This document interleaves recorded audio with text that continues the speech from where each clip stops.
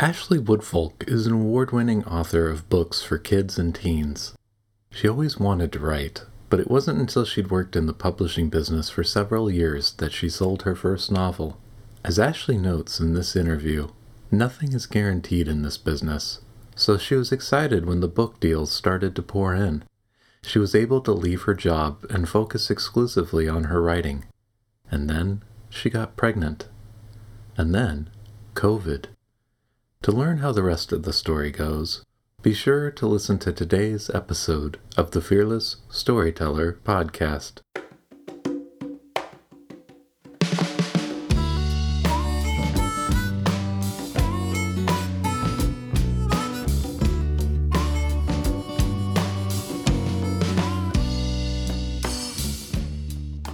Hello, and welcome to the Fearless Storyteller podcast. I'm your host, Ethan Freckleton. Have you ever noticed how fear stops us from creating and sharing our best work? Join the Fearless Storyteller as we explore the heart and soul of writing stories, songs, and scripts that sell with the people who write them. Each guest has their own unique hero's journey and insights into the intersections between limiting beliefs and success. Cool. Well, Ashley, what would... I don't know. Blooper. All right. Ashley Wood. Okay, well, I'm just going to keep like on a loop. Ashley Wood. Okay, here we go.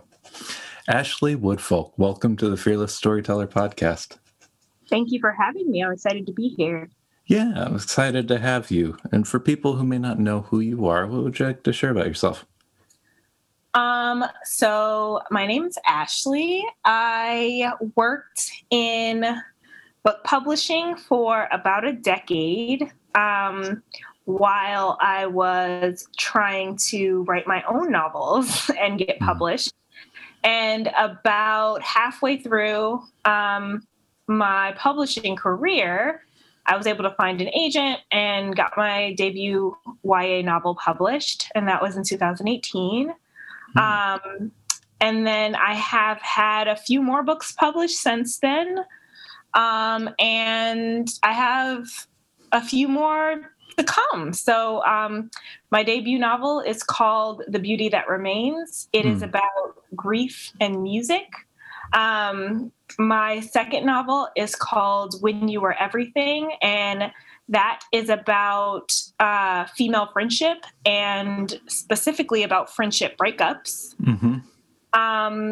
And then I have a series that I wrote specifically for what people like to call reluctant readers. So, kids just that have a hard time finishing maybe like a thick novel. So these are super short. And that series is called Fly Girls.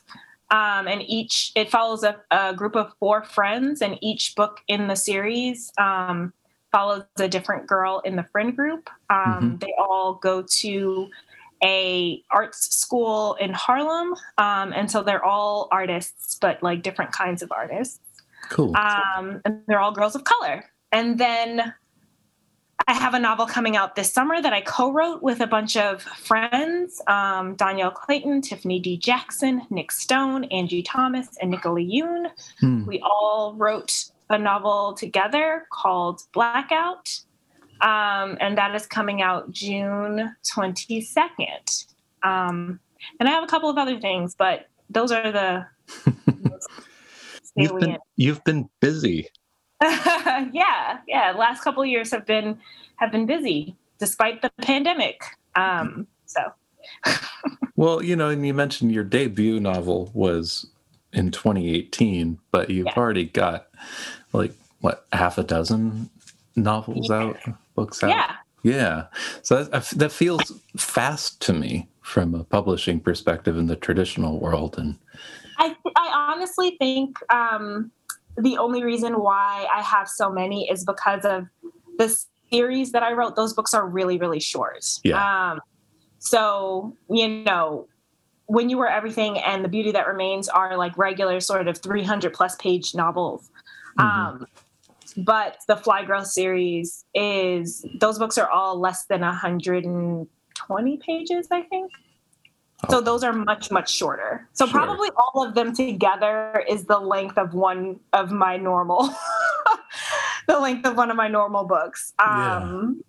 So yeah, if you think about it that way, I only have 3 books. I've only written 3 books. Well, I'm not taking anything away from the accomplishment of getting a book published. So you mentioned that you worked in publishing for a decade, and I don't know if that's past tense now. It is past tense now. So what were you doing? Like, what was that journey like? Yeah. So when I was in school, I felt like I wanted to be a writer, but I was a little too chicken to say that out loud / like take that leap like straight out of college. Because, writing is, you never know what's going to happen. It's very inconsistent. Even once you have a book published, you don't know if you're going to get another one published. So I was a little afraid to just say that I wanted to do that right out of college and to pursue that right out of college. So I didn't. But I knew that I wanted to be as close to books and stories as possible. So I read this book called I'm an English major, Now What? And is that like a 400 level practicum class?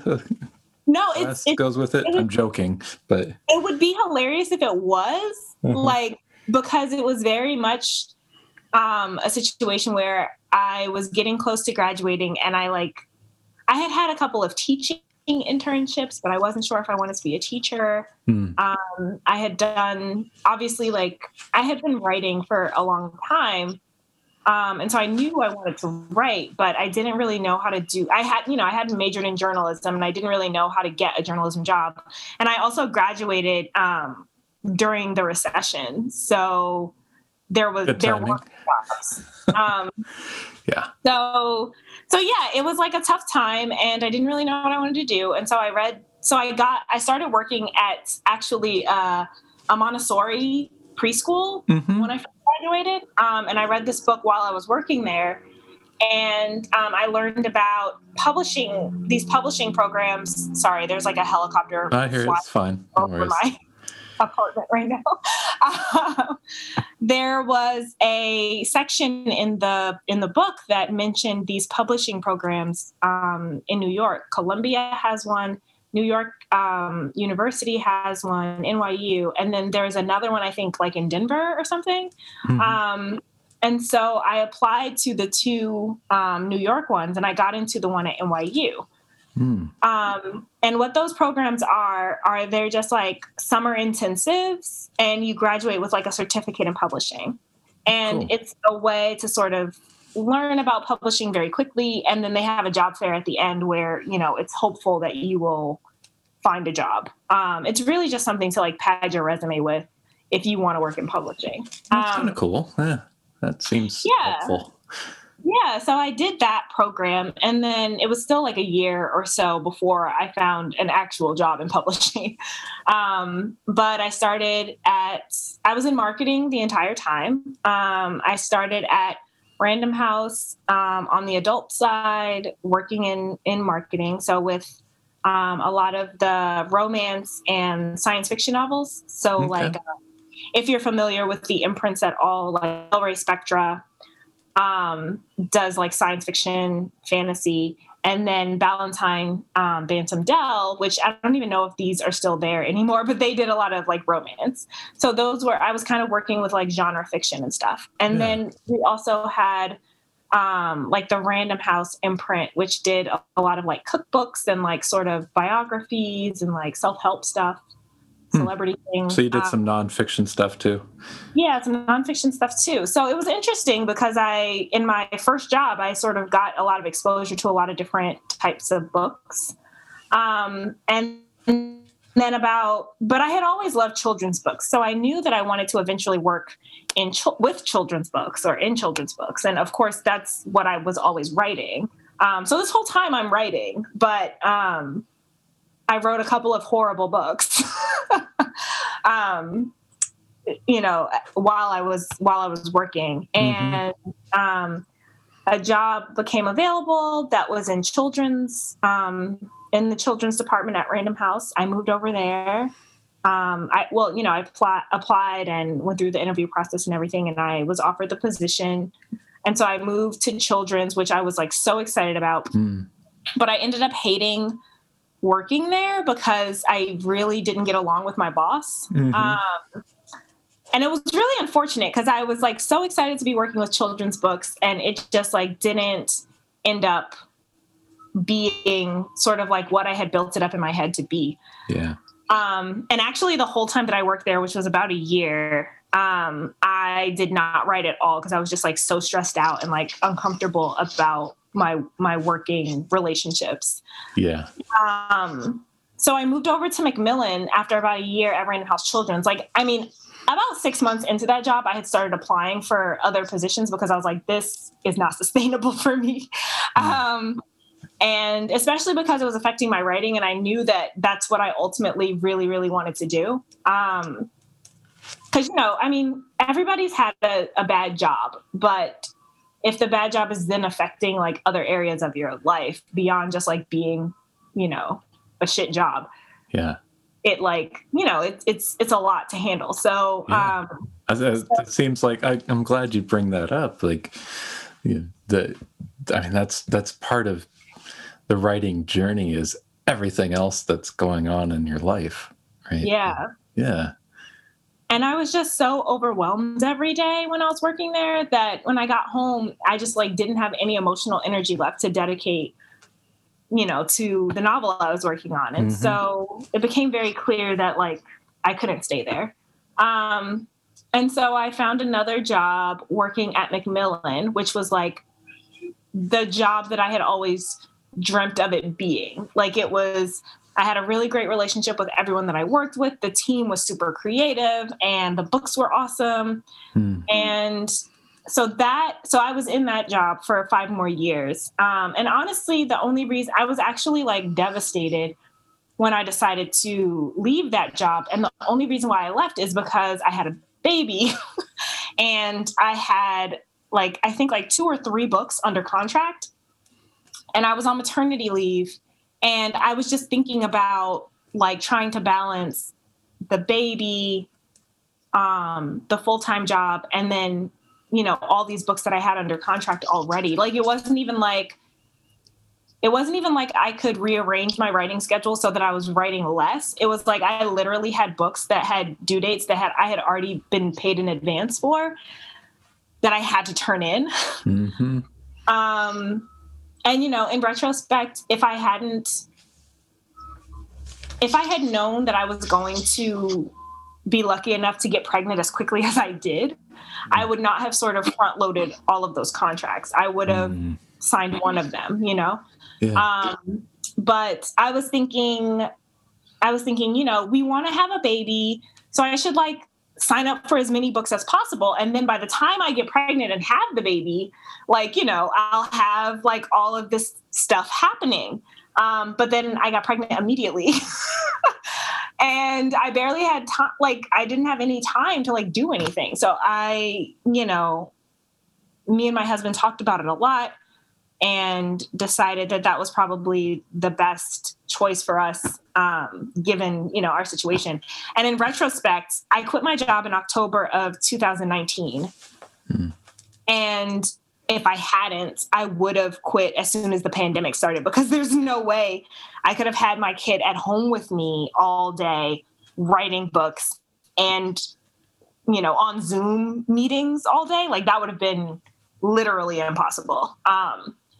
So ultimately it all came together and it worked out. But I was really, really sad to leave that job. I still, talk to a lot of the people who I worked with. And I miss it, honestly. But I get to sort of stretch my marketing muscles in other ways, like with my own books. And, sometimes my, other friends who are writers will ask me to like take a look at their marketing plan or give them thoughts about like things that they could do to promote their book. And so I still kind of get to dip my toes in every now and then, which is nice. And yeah. I guess there's like, there's the doing the job and the craft and the skills and that process, and then there's the people and the relationships, right?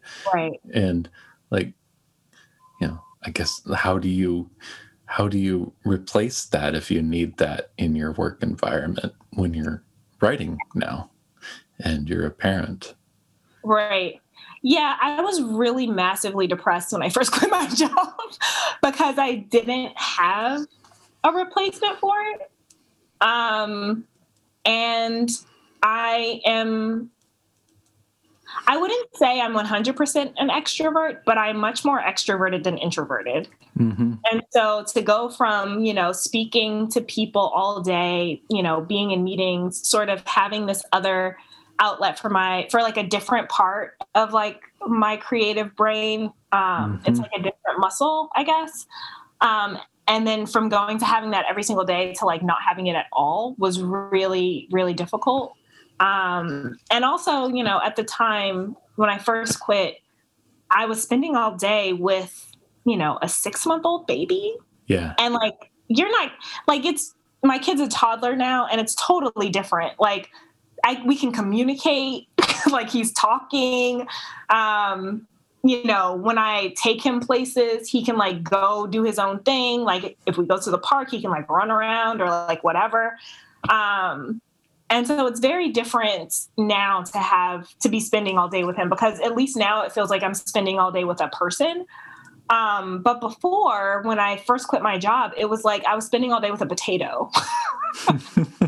And so it was like no mental stimulation, no like input at all. And then, of course, when the pandemic hit, it was even worse because, before the pandemic, at least I would take him to story time at the library and like maybe I would get to talk to other parents there, or I would meet a friend for lunch. And so I would have like at least like an hour of like adult conversation to look forward to.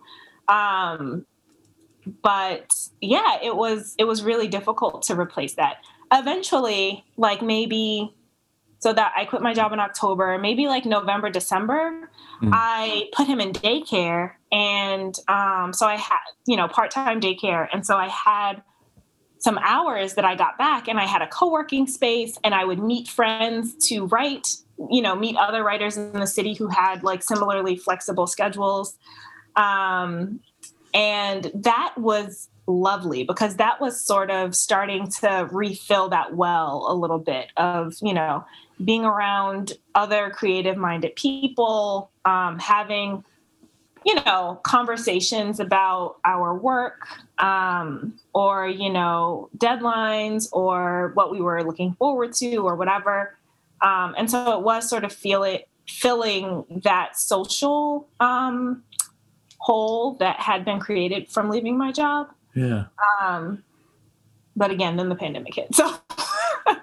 So as soon as I started sort of getting a little bit of that back and finding a balance between, having a kid and writing and still wanting to interact with other people, as soon as I started to sort of find that balance, I lost it again. And obviously everybody lost tons of things. Yes. And people. But yeah, so that was really traumatic. That was a really, sort of slingshot back to where I had just escaped from, I guess. Yeah. No, I get it. It's like something we don't really talk about, right? Like in that, a lot of people romanticize the idea of becoming a full-time author, but that does sound like something to maybe plan for in advance if you are thinking about doing, if somebody's listening to this, thinking about doing what you did, making that leap, these are things you might want to think about. Yeah, it was surprisingly devastating. And my husband would joke at the beginning until like one time he said it and I like started crying. He would joke, he'd be like, "Oh yeah, it must be hard living your dream." And like, I got super, like he would say it and like the first couple times he said it, it was like, "Oh, ha ha ha," like whatever. But then like, it was honestly like, I was like really, really devastated by, and I think obviously it's different if you haven't just you know, brought a kid into your family, because I think especially as a mother, having a baby really fucks up your sense of identity. Yeah. For a very long time. Yeah. And to not only sort of lose the body that you knew, and I don't even mean like what it looked like. I mean like literally the way your body felt. Mm-hmm. It feels totally different. And you also sort of lose ownership of your physical body while you're carrying a child. And then delivery itself is like a super traumatic experience, whether it goes routinely or not. And then if you breastfeed, you still like your body is not your own for so long. So you lose your body. And then for me to then lose my, my job, which had been such a huge part of my identity and a part of my everyday life, and all of the friends that went along with it, the people that I was used to seeing every single day. It was very shocking in a way that I did not expect. And so there was a while after I had probably a year. And I don't even think I had like postpartum depression or anything, but like, or at least I wasn't diagnosed with anything. It was just very disorienting, and I had to sort of find my way back to my own definition of who I was and who I still was, I guess, and who I was before, and what had changed. Because it's very easy to get swallowed by motherhood. Yes. And parenthood in general. But I think especially if you're, especially if you physically gave birth, and especially if you are the primary caregiver, which I was for a while. Yeah. So yeah, I think it is something that other writers should really think about, making sure that they have things in place, even if it's just like every Tuesday you have a writing date with a friend. Like even something as simple as that will help you orient yourself in space, and like coming up with your own schedule. Like all those things are important to think about before you leave a full-time job, because jobs really have a way of structuring our day in a way that we don't realize until it's gone. And then you're like, oh wait, what am I supposed to do all day? Because you're probably not writing all day. Yeah, I think that it's really difficult to. I mean, there are some people who are just machines and they can like totally do that. I am not that kind of person, and so when I first left my job, I had to really. It took a while for me to figure out like how am I going to structure my day. Yeah. And I mean, once my kid was in daycare, that was a lot easier, because it was like, okay, I have these 5 hours while he is not physically with me, and I have to work. Yeah. Yeah. And maybe meet some other needs. Yeah. And like maybe eat. But yeah, and that was basically that. Like when he was in daycare, Monday, Wednesday, Friday, Monday and Wednesday, I would go to my co-working space. I would just stay there the whole time that he was in daycare. So like 8 to 3 or 9 to 4, whatever it was. And then on Fridays, I tried to do something fun. Like I tried to set up a writing date with someone, or meet somebody for lunch or whatever. And that was sort of what my schedule was. And on Tuesdays and Thursdays, it was just like me and him, doing whatever we did. But yeah, I think that is something that's a good point, that like, especially if you're an extrovert and you're planning to leave your day job, think about what other human interaction you can sort of fit into your schedule. Yeah. Maybe outside of social media. Outside of social media, for sure. All right. Technical intervention has our technical pause has come to an end. Okay. So you're talking about this journey of being a writer, an aspiring writer who was writing, who goes into this journey of working a full-time job and really pursuing hard this idea of being a writer of children's books. And then you start to succeed at that and succeed at having a kid. You leave your job, right? Yeah. And life changes dramatically, right? Right. And you have to be productive because you've got books under contract. I assume that's an issue. Yeah. So then COVID happens. Yeah. So how has that been? It's been hellish. It was, I mean, it's interesting to talk about it now because, like, I saw someone on Twitter put, like, we see a light at the end of the tunnel and we're praying it's not a train. Yeah. And, like, that is literally how I feel. But because I do see that light at the end of the tunnel, we're vaccinated. Me and my husband are. Children, Yep. Kids as young as my kid. I have a kid, I know. Yeah. Yeah. Yeah. And so just like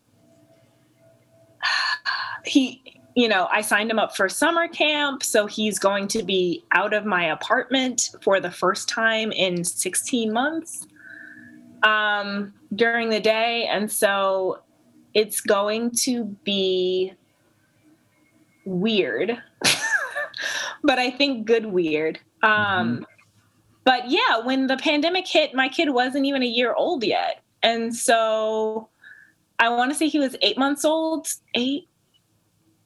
old in March. And, you have a kid, you know what a 9-month-old is like. Yeah. It's full contact. But for any listeners who don't have children, a 9-month-old is literally just like a tiny drunk person. Like, they can't walk well, but they try to constantly. Yep. They're pulling up on everything, even things with wheels or, things that are not stable at all, like a robe hanging on a hook. They are putting literally anything they find into their mouths. They're like a drunk person who also, like, wants to, like, not be alive anymore. So, like, they're you basically have to just constantly stop them from, like, doing things that hurt themselves. And so it was just like that 24. Also, they, like, cry all the time. They, like, don't want to eat their food, but you have to, like, try to feed them. They don't want to sleep, but they need to sleep. Yep. So just like, it was nightmarish. And my husband was working, full time. So he's in meetings all day. So, like, there were a lot of days where he just physically was unable to help me. Yeah.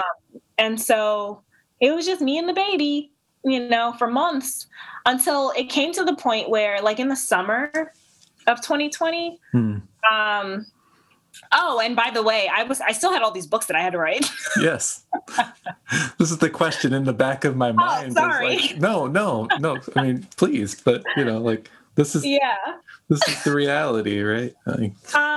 Yeah. I mean, the first book that I wrote in the pandemic, like, I honestly don't even remember what the book is about. Like, because I read somewhere, like, I read during the, the first year of a kid's life, you don't have a ton of memories from that because you make memories when you sleep and you're barely sleeping. And so I think that that's why I don't really remember a lot of the books that, in the Fly Girl series, I don't remember what a lot of those books are about. Like, I wrote them, but I honestly don't remember details at all. That's interesting. Yeah.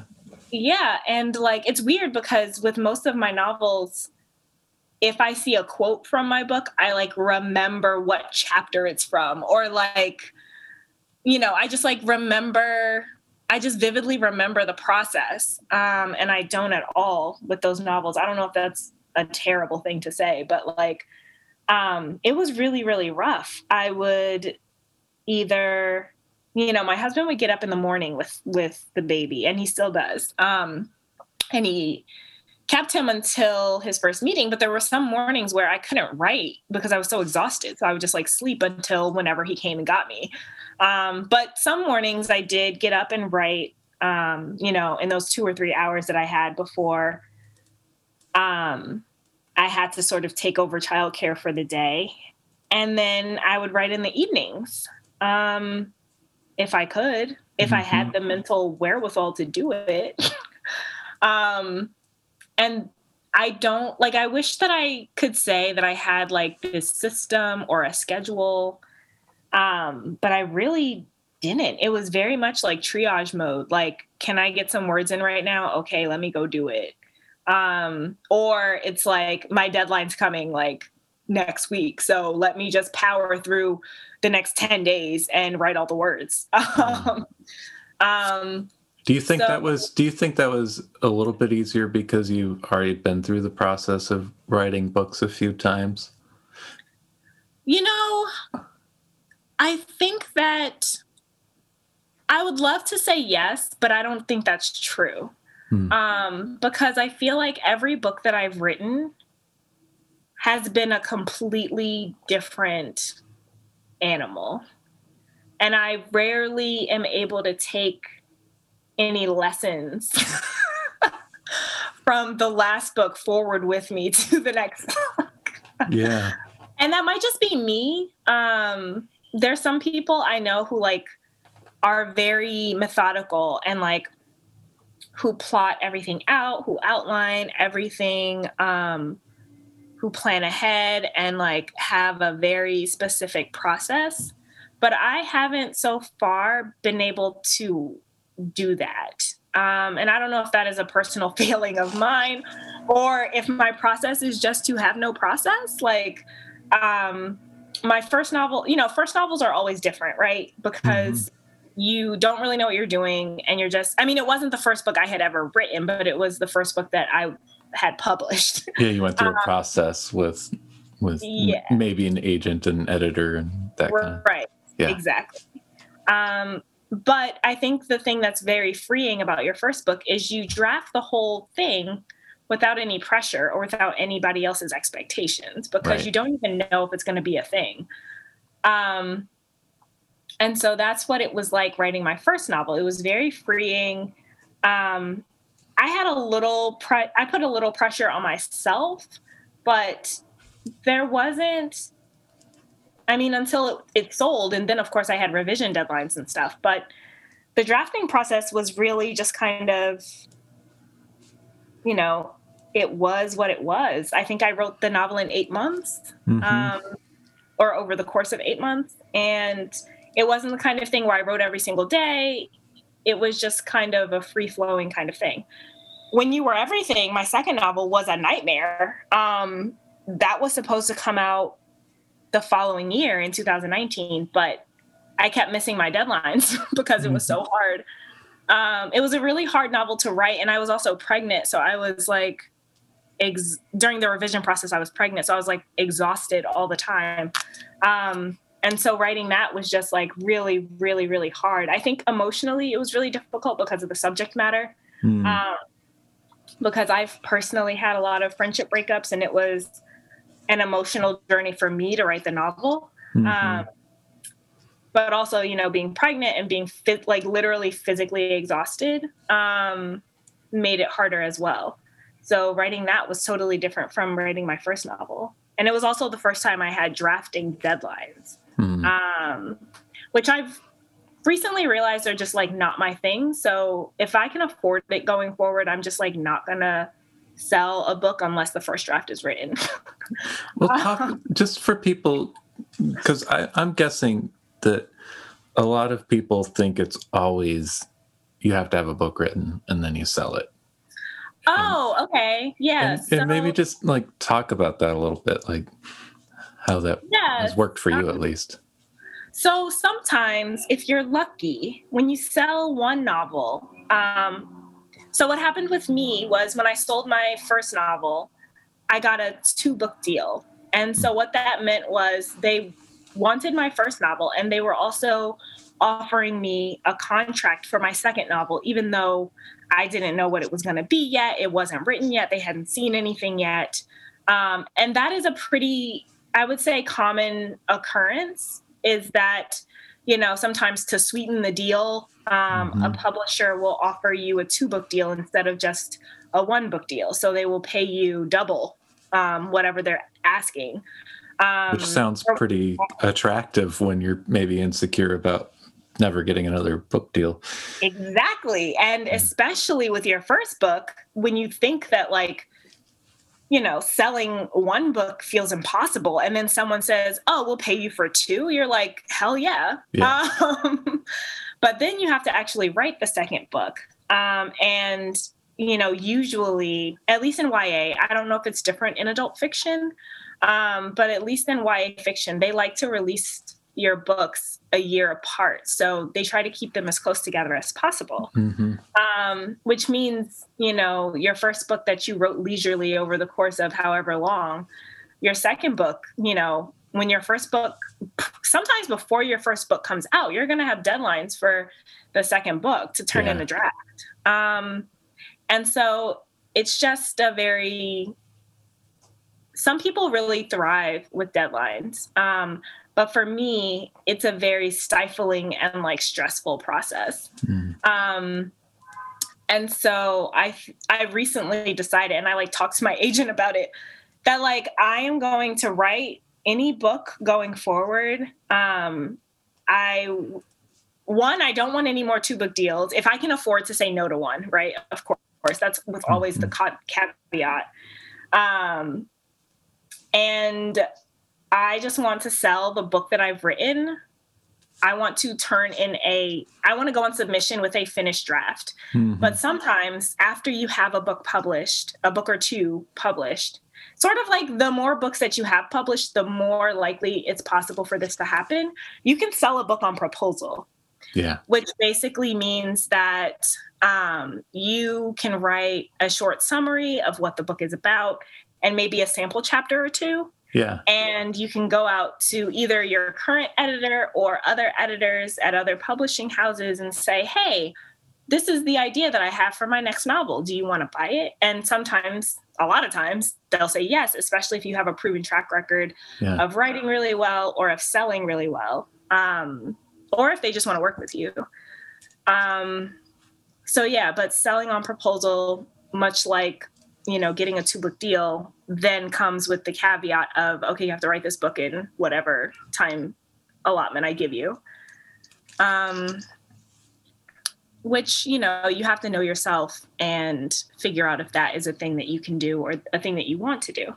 Yeah, and so maybe you didn't know that, because you mentioned you had more than 1 book contract out there when you left your job, right? Yes. So how did so you already had the second novel on contract to write? Yes. And were you then proposing other books on the side?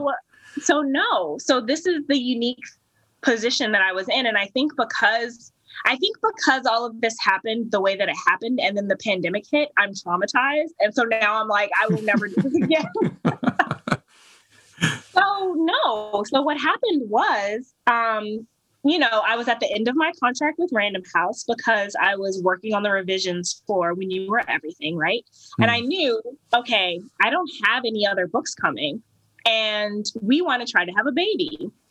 So I was thinking about what my third novel would be. And I had an option clause in my contract with Random House, which basically means I have to give my current editor an option to see whatever my third novel was going to be. And they have the first option to buy it before I'm able to sell it to anyone else. Right. So I had this option clause, and I was thinking about what this third book could be. And I had an idea. And so I was working on a proposal, as you do. And I was at work, and an editor an amazing editor who I super, super respect. Like, she's legendary. She approached me in the elevator and she was like Wait, looking at it's me. an elevator pitch? Literally in the elevator, she was looking at me and I was like, what? And like we had a comfortable relationship because I'm in meetings with her and all that kind of stuff. But she's honestly kind of intimidating and like she's a really big deal. And so I was like, oh my God, why? Like, did I do something wrong? Like, what? Like, did I mess something up for one of her books? Like, what is happening? And she said, I read your book. And I was like, okay. She was like, you're a good writer. And I was like, thank you. And she was like, do you ever write nonfiction? And I said, I haven't, but I'm not opposed to it. And she was like, okay, come to my office. Like, I have something that I want to talk to you about. And so she offered the opportunity to write something about the Obamas to me. And I mean, this story could be an entire podcast by itself, but the long and short of it is she offered me the opportunity to write a biography of the Obamas. I had never written a biography before. The pandemic hit. I was terrible at it. We shifted the focus of the book, and now it's going to be personal essays related to quotes by Michelle Obama. Okay. And so that is, that was one of the books that I had under contract, right? So that was pitched to me. The other thing that happened shortly after that or right before it, I can't remember the timing exactly because it's been a couple of years and I was pregnant, and pregnancy brain, you forget everything. But an editor at Penguin Workshop said that I think that your writing would lend itself really well to writing for reluctant readers. Have you ever thought about writing for reluctant readers? And I said, I don't really know what that means. Can you tell me a little bit more about it? And so she sent me a couple of sample books that, sort of illustrated what she was talking about. And I was like, oh, like, this is cool. And she said, yeah, like, we would love to work with you. The only stipulations we have about, you writing something like this with us is that the characters be characters of color and that the story be set in an urban setting. And I was like, oh, that's cool. And she was like, yeah, so just, like, put together a little proposal of like what you think you would want to do and like send it to us and like, let's see if we can work together. That's funny. So it's almost like because you had some success, almost too much came at you at once, and because it was a new experience, you're ready to say yes. Right. And I was I had always told myself that like I should be super open to doing different things because I was so young to writing, right? Mm-hmm. And obviously, and because nothing is guaranteed in this industry, nothing is guaranteed. Yeah. And so I was just like, why would I say no to an opportunity to work with this amazing editor?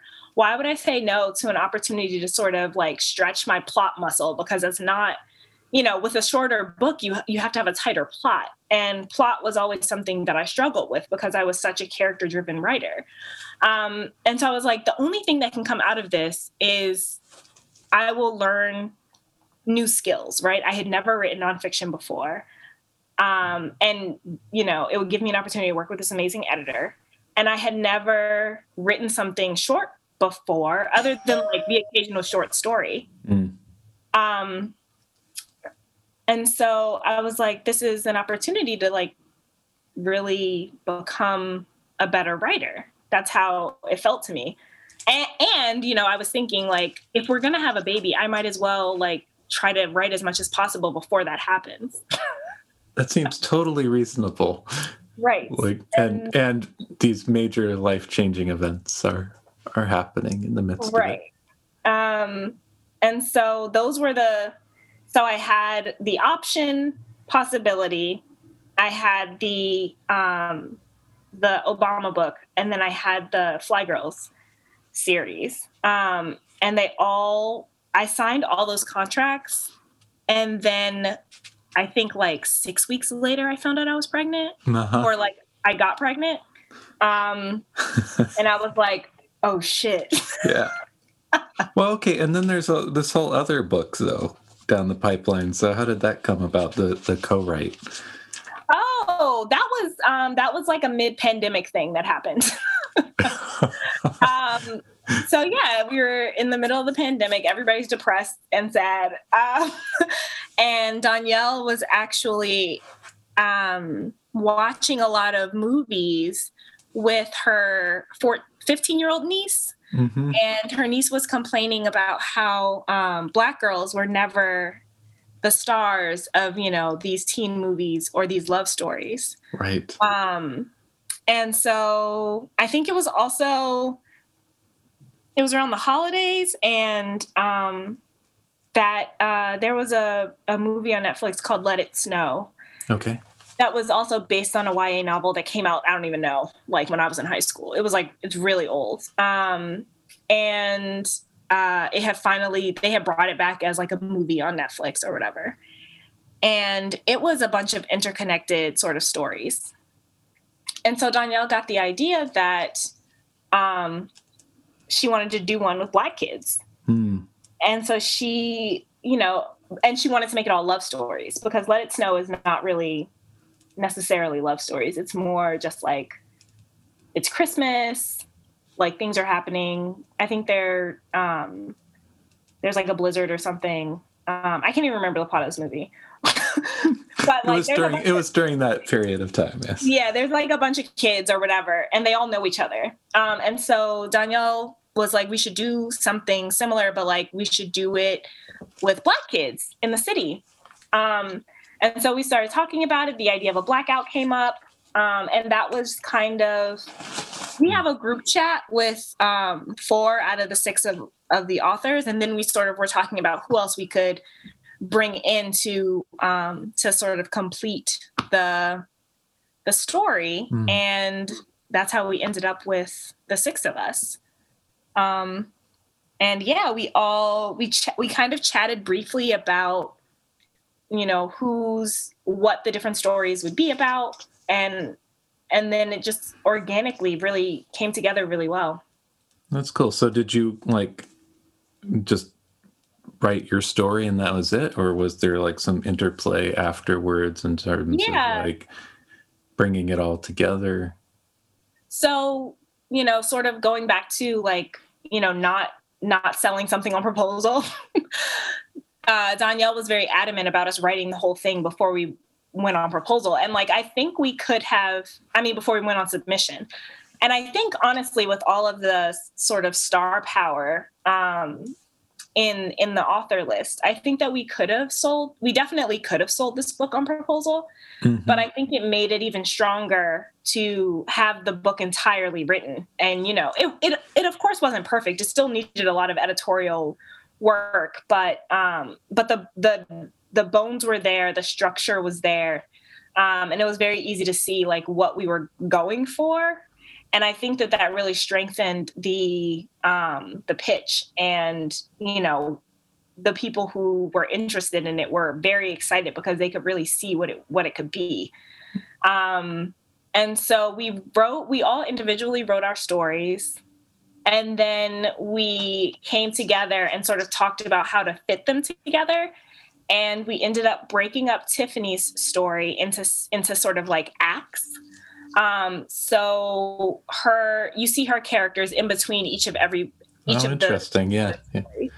And it sort of like ties the whole thing together. And then of course, during the editorial process, once it was sold, we like went in and like added more connective tissue. So like you see more characters in the background of other stories that are, the stars of their own stories when you get to their part. Cool. And by Tiffany, you mean Tiffany D. Jackson, yes. Who was a previous guest of the show, if you're listening and want to hear. Yeah. Her. Yeah. So yeah, her story is called The Long Walk, and her characters are walking from Harlem to Brooklyn because, everything's down. The subway's down, the traffic lights aren't working, so traffic is terrible. And so they decide to walk because, I think her male character needs to get back to Brooklyn because he is DJing a block party there. And as they walk the length of Manhattan, her character sort of bump into, not physically, but like bump into our character stories, or at least the settings where our character stories take place. So it's almost like a camera handoff kind of thing. Right, exactly. Yeah.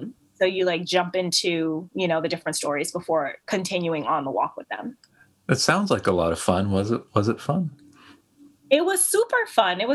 And I think because all of the women are, sort of these powerhouses, and like also just like consummate professionals, it was delightful. Like everybody knew what they were doing. People hit their deadlines. Of course, like there were moments where we had to like remind people to do stuff because everyone is so busy.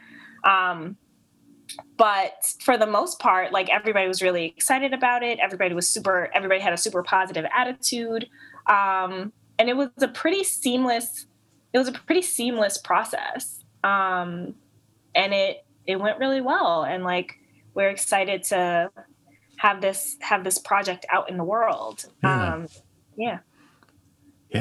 And so maybe this question links to this book, but also in general, like, how do you think about, like, how are you going to judge this as a success or not? This book and other books? Yeah, this book, and then in general, like, how do you think about success? For me, success is pretty simple. If I get to write another book after whatever the current book is, I consider that a success. But I'm not going to lie, because I am pretty, I'm like kind of a word snob and like I don't know how to describe it, but I'm a little bougie, I guess, when it comes to writing, like as a craft. And so professional reviews are really important to me. So when I see positive reviews from, respected journals or periodicals, that always makes me feel like I did a good job. And then I feel like the other thing that is really important to me is that, the intended audience, so, teenagers, see themselves and feel that it's a genuine depiction of themselves. Because, it's great if adults read my novels, but I'm not really doing it for them. And so if I meet a kid or hear from a kid who read my book, and they said, the characters felt real, I could see myself, this made me feel less alone, like that, my job is done. So yeah, I mean, getting approval from the industry in that I'm allowed to write and publish another novel, feels like success to me. And then hearing from kids, feels like success for me. Yeah. Those are I feel like those are my 2 or 3 most important. And reviews are like a cherry on top. Positive reviews. Yeah. So what happens in the converse when like you get a negative review? Is that hard? I've never gotten a really scathing bad review from a periodical. I've definitely gotten bad reviews from like humans, from readers. But I try my best to not read those very often. Usually when I see them, it's because someone has tagged me on social media in their terrible review of my book. Okay. Which, if you're out there listening, like, don't do that. Reviews are for the readers. They're not for the author. Is there like just anything like that maybe like rankled you or stuck with you and maybe led to you reading your reviews less? I think the thing that bothers me the most is when adults read YA and then complain about the characters acting like teenagers. that drives me crazy. It's like, oh, she was so immature. Like, yeah, she's 16. Like, I was immature until I was like 30. Come on. Right. And also, I also don't think that any of my characters do anything that's like outlandishly immature. It's like they are reacting the way I think I would react to being in that situation if I was 16 or 17 years old. So maybe this is just a good question I could have asked at the beginning, but we got off on a good tangent. So Yeah. like why kids books? Why children's books? Oh, that's a really good question. Sorry, let me say one other thing about reviews. Yes. Bring it. All right. Whoever you are, reviewer. The other thing that drives me crazy is when people say that a character is too perfect, especially if it's a Black boy character. That always drives me crazy because it makes me wonder why. One, I do a lot of work to like make my characters messy, so I don't think that I ever write a character who's perfect. Yeah. But there was a character in When You Were Everything. His name is Dom, and he's a very sweet, kind Black boy. Yeah. And he does weird and like not great things in the book, but I get a lot of feedback about him being, and I don't say not a lot, but I've seen a few reviews where people say he's too perfect.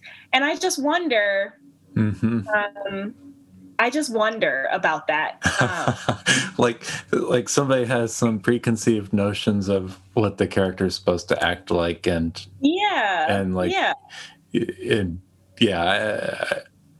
see where you're going. Yeah. So that also bothers me. So to get back to your question about why kids books, the easy answer is I think that most writers are trying to write their way through something. And I think that most writers tend to return to a pain point. Like I saw this quote somewhere, I don't remember where, but it basically said that writers write about the same thing over and over again. And I think my thing that I write about over and over again is loss in different forms. My first book is about people who have died. My second book is about losing a friend. In the Fly Girl series, there are people who have died. There is, sort of losing your identity. So like questioning who you are. There's the theme of sort of like losing a hero. So like a person who you thought was one thing and then they turned out to be something else and sort of like let you down in a way. Yeah. And so I think a pain point for me is loss in general, like all different kinds of loss. And I think that a pain point for me is, my teenage years. I feel like I had a lot of trauma and a lot of sadness as a teen. And I think that I felt very alone for a lot of my teenage years. And for various reasons. But I think that is why I return to that again and again. I mean, the fun answer is that I'm still 16 in my head. Like, I still like all the stuff that I liked when I was 16. Right. I still like all the music I liked when I was 16. I still, basically dress. I dress like a sophisticated version of my 16-year-old self. Right. And I think also that part of your life is very jarring because it is when you have, one, like your hormones are going crazy. So everything is just like more intense than it would be if it happened to you at any other point in your life. Sure. But also, I think that the reason why a lot of those memories are so vivid from, at least for me, from when I was a teenager is because it's sort of the first time that you're getting to make your own choices while still having to face consequences, like immediate consequences for them, right? So like, yeah, you could sneak out and go to this party, but you're gonna have to deal with your parents when you get home, right? If you go to a party in college, like you might have a hangover the next day or something, but like there's no immediate consequence in the same way that it is when it's high school.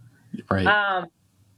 And then even like any mistake that you make, it just feels like the end of the world because it's impossible to see beyond the moment that you're in. And I just remember so many things so vividly from that time in my life. So I think that is why I think I'm trying to write my way out of some of that trauma. I think I'm trying to make sure that any teenager who is going through some of the shit that I went through when I was a teenager, they have a book that they can look at and be like, oh, wait, it gets better. Like, this is not the end of my life. You know, I lost my best friend, but I can make a new friend. Like, I will have other friends eventually. You know, this person died and I will never have another one of them. But, you know, I can still make music, or I don't know. I can still. It feels like the stakes are higher. Yeah. When you haven't really been through things before, everything's novel and and you fail for the first time. Jeez. Yeah. And I mean, I think about my toddler sometimes. He is just amazed by literally everything. Like right now, he is very into like large vehicles, right? So like construction sites. It's like he is watching a fireworks display for the first time every time he sees construction happening. Yeah. And like being a teenager is kind of like that, right? But because there's so many things that you're doing and you're seeing for the very first time and they're amazing. And then also like any kind of pain that you're feeling it for the first time. So you're like, will I ever feel normal again? Like it can be so devastating to lose anything or anyone. And so I think, it's like that sense of wonder coupled with the inability to see sort of beyond your current circumstance. Well, and you mentioned feeling alone, right? And, you know, I think that happens when your identity is in flux, and you know, I guess it's a ripe time for stories. Whether or not we choose to explore those again after we grow up. Right. I don't know that I want to explore my teenage years in stories. I mean, I understand.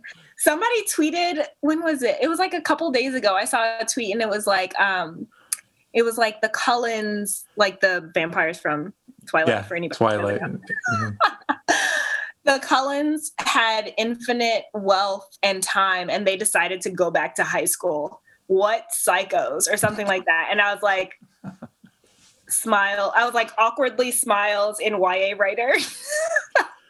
Well, you know, they've had 1,000 years to stew on the trauma from their own teenage years. Like, how many times do you get to go back and fix it? Right. Exactly. Yeah. So I think that that's what I'm trying to do. I'm trying to fix it. Like, or I'm trying to help other kids know that they can fix it. It's fixable. It's fixable.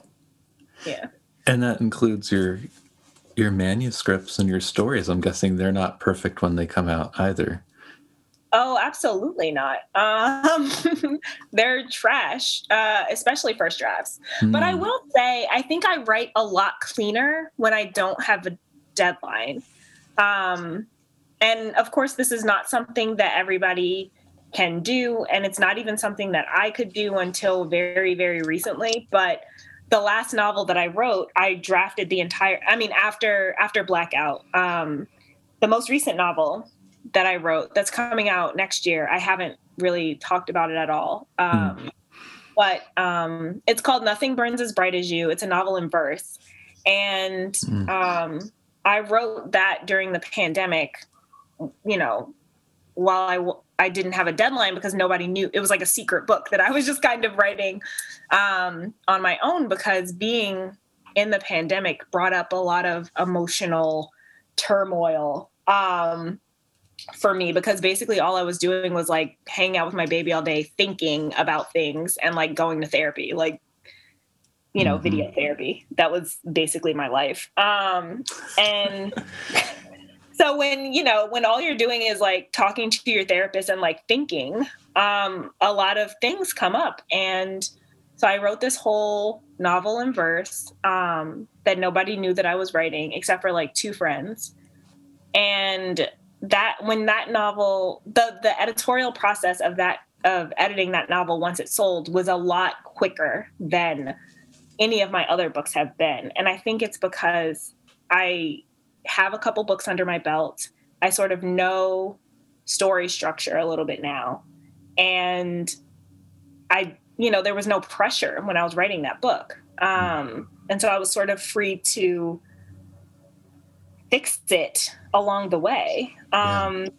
When you're under deadline, you don't always have that as an option. So yeah, my first drafts are normally extremely messy and all over the place. My books tend to wander because I am very character driven. And so I don't always have a super tight plot.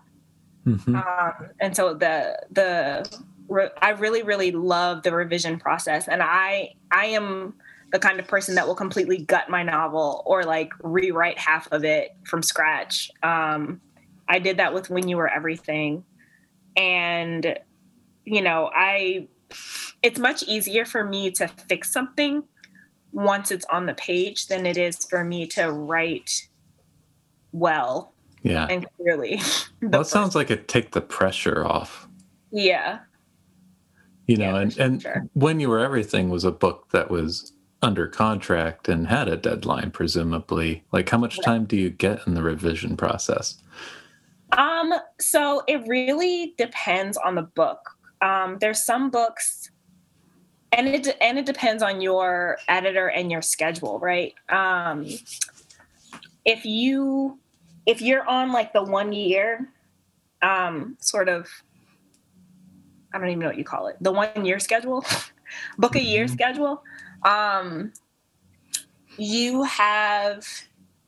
you usually have about 3 months to write the book, to draft the book.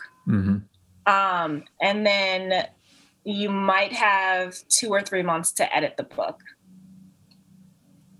And it might be a little bit less or a little bit more depending how your publisher works, because every publisher's schedule is a little bit different. In that 2 to 3 months, is that before or after an editor has had input?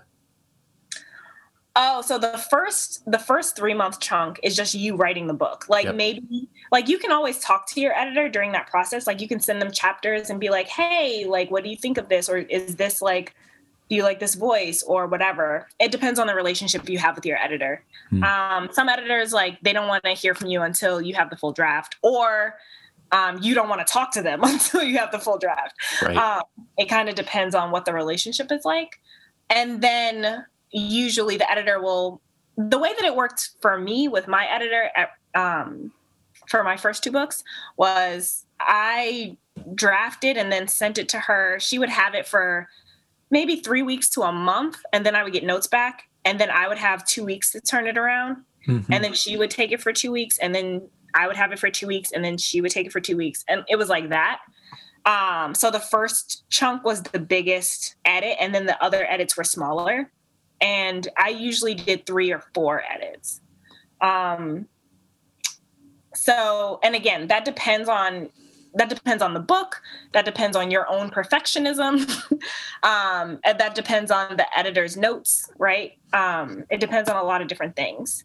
So, and then it also depends on your revision style, because some people, like a friend of mine has a very specific revision style where the first edit, she fixes all the big plot problems, right? Yeah. So if you have a plot hole or you have a character that needs to like go, and then you have to fix all the places where that character was, right? All of the big things. And then in the next revision, she does all of the character work, right? So if there's a character who's not quite present enough, or whose personality is a little like inconsistent, or if you need, for your main character, if you need them to be, I don't know, just like have a little more agency or something, she'll do that in that revision. And then the last revision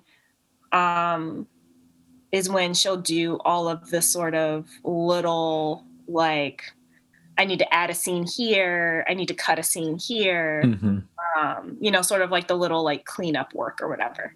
Gotcha. And that's before it goes, to copy edits, because you still get it back again after copy edits. And then you still get pass pages, which is like the final step before publication. So yeah, you could have a very specific structure like that. Mine was more, I definitely did the biggest revision first, but sometimes that required me to rewrite entire sections of my novel. And then I feel like the other ones were tweaking. Like it was like like something right here isn't working. This motivation is not quite clear enough. Like that kind of stuff. Yeah. Yeah. That's great. Yeah. Thanks for sharing about that. Yeah. Well, cool. I feel like we've covered a lot of ground, and definitely plenty more I could go back to, but I'm gonna call it here. And for people who want to learn more about you, how can they do that? I have a website, which is just ashleywoodfolk.com. And then on Twitter or Instagram, I'm at Ash Writes. Yeah. No like underscores or anything, just Ash Writes. Twitter and IG. Cool. Well, Ashley, it's been a pleasure having you on the podcast. Thank you so much for having me. I felt like I was just like talking a lot, but that's the point. Hopefully that was the point. That's what I was going to say. It's great. I'll stop the recording. I hope you've enjoyed today's episode of The Fearless Storyteller. As a reminder, any and all links can be found in the show notes. And if you're enjoying this podcast, will you please consider leaving a review? By doing so, you'll be helping new listeners discover the Fearless Storyteller podcast.